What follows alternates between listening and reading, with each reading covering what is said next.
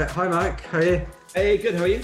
Yeah, good, thanks. Actually looking forward to this discussion because I think it's something we've discussed a lot amongst ourselves around how to almost like hold back in some ways from making sure that you're not just chasing the wrong numbers. From an agency perspective, it can be very easy to get carried away on headcount, revenue as a growth target, when actually, when you think about it, I think once you become maybe like a more mature entrepreneur, you realize what you should be going for is actually the more profitable growth behind it. So there's a balance between winning everything that you can win versus actually saying no to the stuff that you know isn't right for the long term. And Kevin, so what do you think? So if I ask you a question, what do you think if you looked across 100 agencies that turned over between 0.5 million and say 5 million, what do you think the net profit is, the net profit margin percentage across that spread would be? What's the kind of like, where do you think the median is?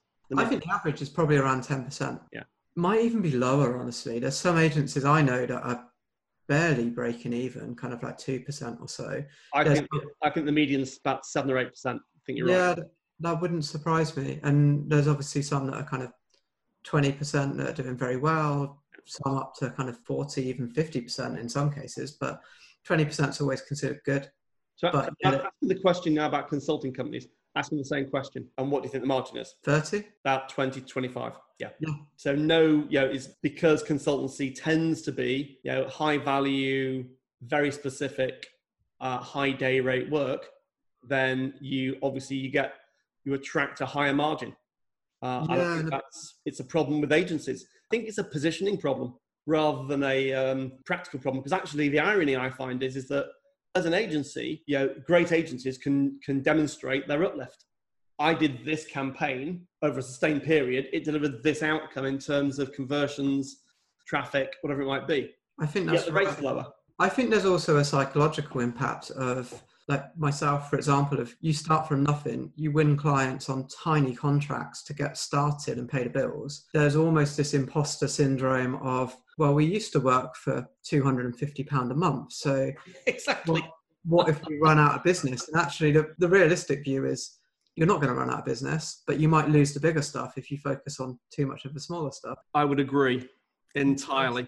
Yeah, pricing I think is really important, and just knowing how do you get from, I think we've mentioned this on another podcast, but you don't go from 1 to 10, you go from 1 to 2 to 3 to 4. And it's like at each step, reassessing where are you now? Who are you now? Because you should have changed. You should be growing. And we had when I was working in big consulting firms, there was a very specific mandate from the partners where when we start a new piece of work with a new client we've not worked with before, they've got no previous experience of us. The last thing you do is dump your day rate in the toilet. Yeah. Because what happens is we would always go in fixed price deals, small projects, but our day rate would be our day rate. Yep. Because if you peg the day rate too low, you'll never get it up, ever. Agreed. Yeah. So we would I would sell in a 30K project into a big corporate as a fixed price piece of work. And I'd also give them our rate card as well. And we'd say, look, this is a small piece of work, 30K. It's got a very specific outcome. It's fixed price. And then after this, there's the implementation phase. And that will be our standard day rates worked out as a fixed price project.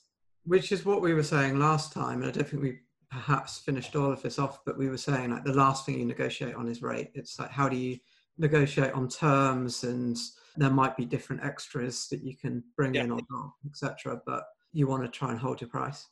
Definitely. So on that point, so this is what I think is the summary of today's kind of like podcast. So these are kind of some of the messages that I kind of pulled out. So it'd be good to get, after I've done this, just to get your views on each of these as well. So big companies are going to be driving down cost. They just are. So cost savings are on the agenda. So people should be prepared. What would I recommend people do? Review your big contracts now and prepare for tough negotiations going forward. This was a hypothesis I posed about 3 months ago. Everything I'm hearing from all of the agencies I work with, all the SMEs, and now some of the corporate clients, that is what's happening. Remember, if you meet procurement professionals, we are generally well-trained and savvy negotiators. We just are. And we've had this discussion before again. We've met some procurement people that are really well-trained, really good negotiators, and we've met some where we've been in Resignal. It would appear like they've not read kind of like procurement and negotiation 101. Mm-hmm. But on the whole, They're well-trained, savvy negotiators. I've got some common negotiating mistakes in here, which you can have some fun with to get through to the back end. And I recommend, use a negotiation process and tools, because the act of writing something down means that the prepared mind wins the day. And that's one of my mantras is the prepared mind wins the day. Yep. Don't walk in thinking you can, on the hoof, produce a brilliant negotiated outcome. You might. Against a trained expert. Yeah. Against a trained expert. Exactly. You might come away thinking you've done a great deal, and you wake up tomorrow morning going, maybe that wasn't so great. I missed out a lot of stuff and left value on the table. Yeah, it's like going into a fight against someone who's a black belt in karate, and you've just watched Bruce Lee for half an hour. It's not going to cut it. I watched Enter the Dragon and thought it'll all be okay. So those are my kind of messages, I guess, from today. Let's just talk about this a little bit as a discussion between what you're seeing and what I'm seeing in terms of how buyers are behaving. Okay. So this is basically about, really simply, what do we see corporations do typically after a crisis? So if I go back through all the crises and the economic recessions I've seen, typically what I see is, if you look at the kind of the before analysis of where they are, typically a company might be making 25% net margin. Let's say they're $1 billion turnover. Then obviously they've got dividends, and then every year what they're doing is they're putting cash onto their balance sheet as reserves. Yep. The key message is, normally they make money, they put some back into the shareholders' hands, they drive capital growth in the business, and they put cash back on the balance sheet. Yep. Well, in a crisis, they use that cash to save the business, because revenues have collapsed, they've still got ongoing costs, and they're trying to keep the business afloat. So when you come out of a recession or out of a crisis, don't be surprised when there's massive pressure to reduce direct costs and indirect costs. So if you sat on this podcast listening and wondering, well, how's that relevant to me? Well, whether you're in the direct cost line, cost of sale, or whether you're in the overhead line, don't be surprised when big corporates come to you and go, actually, for the next 12 months or for the next 2 years, for the next 3 years, we need a better rate from you. We're going to negotiate a different deal because I want the same for less, because big companies are rebuilding their cash reserves. So savings are firmly back on the agenda. So what are you seeing in terms of the market that would kind of echo this, or not, as the case may be? I think it's more hesitancy. It's people that are signing off on projects as opposed to 12-month agreements. And budget-wise, I think they're cautious. We've got one that is a good example of as a small value project that they could sign off, that normally you could probably spend double that amount every month. And right now, you're talking about month by month getting it in under a certain level in order to get it signed off and moving. I've seen that a few times, which is something we just kind of have to play by to a certain extent. But again, it's like, to your point, don't give them absolutely everything for a cheaper price. You just have to then maybe phase the approach and say, this is what we can do. Given the situation in the market, we can't just say, no, we need to do everything in full at once at this price. We probably need to be mindful and say, let's break it down, and we'll work with you phase by phase, but it's still essentially the same price and the same margin on our side, but maybe a lower value total agreement. We've had this conversation a lot, Kevin, and I think it's at the core of every negotiation is that if I give you something, I expect something in return. So if you want me to do something at half the price, I can say, yeah, I can do that, that's no problem, but I'm going to halve the scope. What you can't do is just say, oh yeah, I'll halve the price for the same scope and same output, because then someone's going to go, oh, that seemed to work. So we're not going back to the old ways ever. No, I agree with you. I judged an award this week where part of what they were talking about was that they'd taken a 50% cut alongside everything else. And it's that they were talking about it as if this is admirable. This is something that they're proud of doing. And it's fair enough. I don't know the individual terms, but my initial reaction was that's madness. Like, you need to, because it's just going to be very hard to take you back up to where you were again. Correct. If you give them the same amount of work for half the price. Like, you need to take stuff away in order to reduce that budget. And I don't know, I didn't see the detail whether they did that or not, but it was worded in a way that they didn't. And I would definitely apply caution in that case. And just being strict and controlled around what you're doing, what you would say yes and no to. Like, you've always been very good at, when you're advising me, to say, what's your best alternative? What's your walk away point? And I think that's much more important right now from a seller side, because otherwise you will end up, I don't know, if you've got a deal, let's say it's 100K a year, that sounds great. For the salesperson in me would say, that's amazing, let's win it, let's celebrate. Yeah. Business person in me would say, well, actually, if we're not making any profit from that, or it's just very tiny, say low single digit margin, is that really going to help us, or will it just add more stress to the business? And it's likely the latter. So I think just chasing profitable growth is much more important. So, and again, I think that's absolutely right, which is you're better off restructuring your business, reducing your permanent headcount, going into a more flexible resourcing model, and then saying, I'd rather be a bit smaller and profitable than going for growth for the sake of it. I'd always advocate that. I think that's right. And I think another podcast episode we should probably dig into, but someone gave me advice. This is for a supper club event. And they were saying, there's a great business inside every business. You just need to find it. Yeah, exactly. And I spoke to someone else about the same topic, and his spin on it was great, which was, there's a terrible business inside every business. You just need to find that as well. And if you can do both of those, and you get rid of the stuff that's terrible and you focus on the stuff that's great, that's how you go from good to great. And I think from a profitability perspective, the numbers generally don't lie, certainly over a longer period of time. Exactly. That's potentially where you should be focusing. And I think it's just, again, just applying caution. I do think it's interesting that in your model here, the retained profit is actually higher in the budget after a crisis as opposed to before. So people are clearly sitting on cash. Yep. And maybe this might be 2022, even 2023. They might be in a position where they've got a lot more cash than usual to play with, just because they've been so cautious around the uncertainty. That's absolutely what happens. If anything, you drive more cash onto your balance sheet because you're more focused on cost reduction. The danger here is that you move from a value growth market into a cost reduction market. That's my fear. At a macro level, it's like, I was reading the WFA report recently on moving from, in marketing procurement, moving from cost savings to value. Well, that's a great intellectual argument to have. Right. Yes, marketing's an investment. Yep. It's all about value that you get from your agencies, not the cost or the price that you pay. The problem is, in a recession, what do? Well, the CFO says we need to save money. So you end up saving money. So I think there's a natural tension between cost savings and value-driven buying. So let's just see, of these, it's quite interesting just to see what you're seeing as well. So payment terms. What I'm seeing is 30 days moving to 90 days on month end. Are you seeing something similar, or?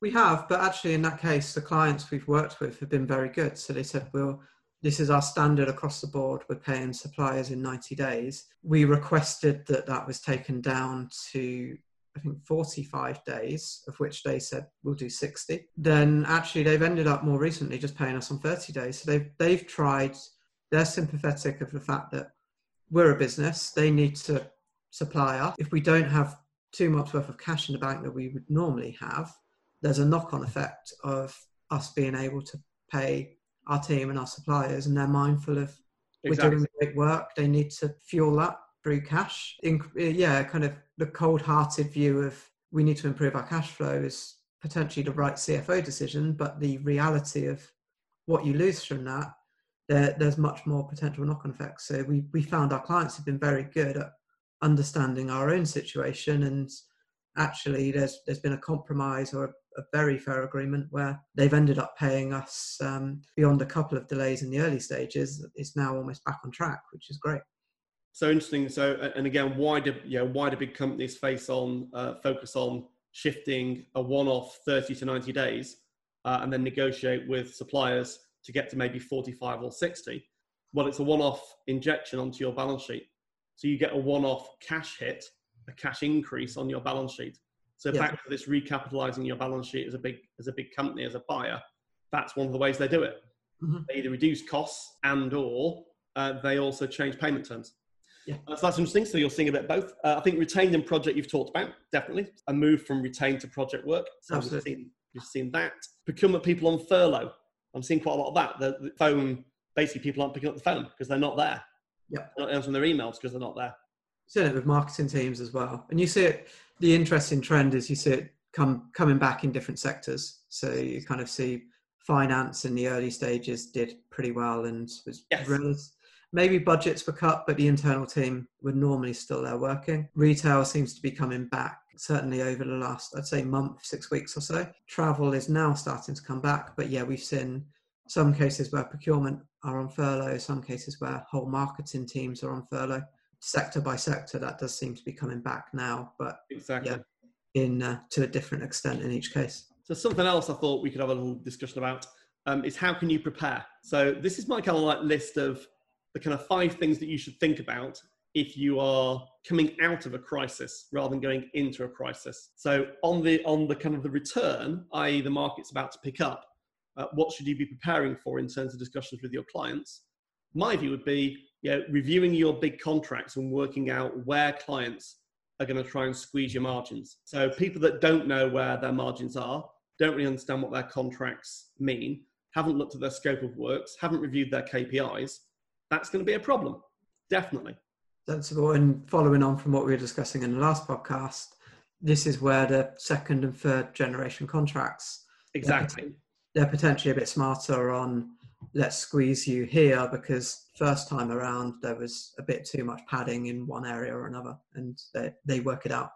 Absolutely. I think this next point is very interesting, and we've had lots of discussions about this. So gather evidence about the tangible ROI you deliver, i.e. sales uplift of 3 million versus a supplier fee of 300k. If you can't demonstrate as a company what value, tangible value you deliver to your clients, well, don't be surprised if they delist you, stop working with you, or slash your rates. So what's your view on that? Yeah, my view is you should be fired if you're not delivering value. Exactly.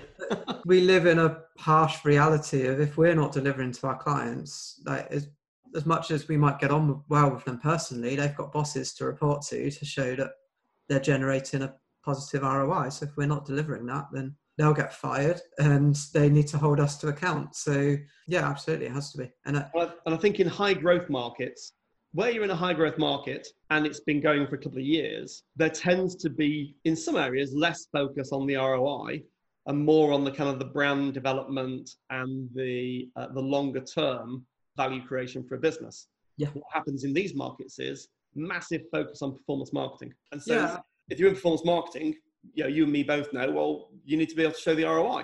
Otherwise, you're not in performance marketing. Well, yeah, exactly. It's an investment in growth. And if you're not growing, then you're going backwards, essentially. But I think this is where procurement can potentially be flawed. As again, we've discussed this before, but we've got an example of there's been people in our team that we might have taken at an intern level, which we don't really have anymore, but they've stayed with us for, let's say, 18 months, a couple of years, gone to another agency, and their job title becomes a senior SEO. That just, it doesn't reflect their ability hasn't jumped that much in the 18 months to 2 years that they've gone from junior to senior, maybe mid-level. Exactly. But if you're a procurement person and you're comparing a rate card like to like, our definition of a senior person is probably someone with 10 years experience and again, it's not about the years experience, it's about the value and the results it drives. But if you're trying to compare like for like, and you're comparing a senior SEO with 10 years experience that gets amazing results to a junior that is called a senior that has 2 years experience and achieves average results, the money you're leaving on the table and the value that you drive is likely to be significant. But if you're just ticking a box and comparing like to like, then it's hard. So you have to look beyond that and you have to look at the potential value in it.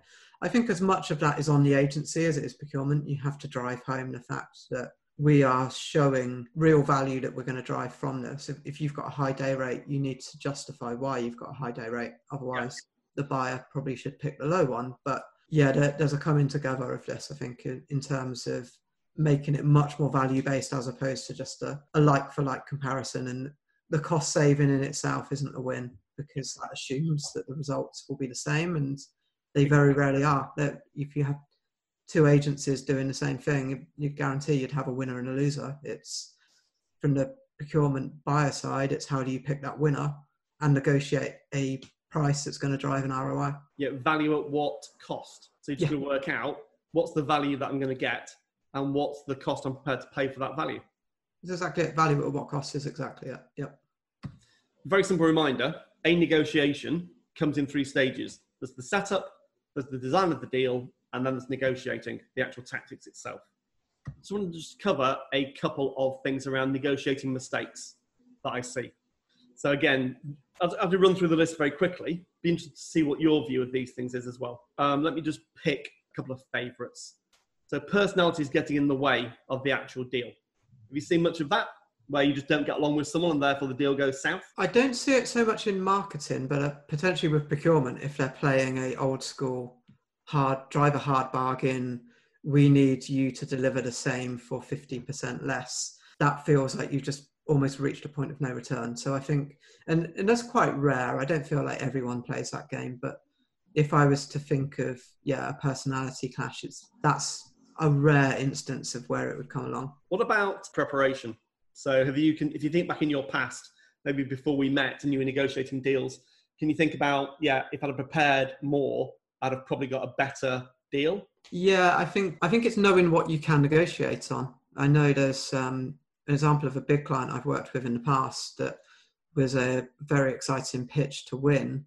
And I think if I was to do that now, I'd firstly have more confidence in our own, firstly, not just ability, but our price behind driving that. So we will get great results for you. We want to do that. But if you're not going to pay it, then someone else will. We need to give that team to the client that is willing to pay. That's the price, essentially. But I also think knowing what you can and can't negotiate on. I think before, if someone had asked for a rate change, I would probably, maybe in the past, I would have said yes. And I think now I'm much more likely to say yes if. And now it's, if you want to reduce the price by 50%, what are you going to remove from the scope of the same value? Like those type of conversations. Exactly right.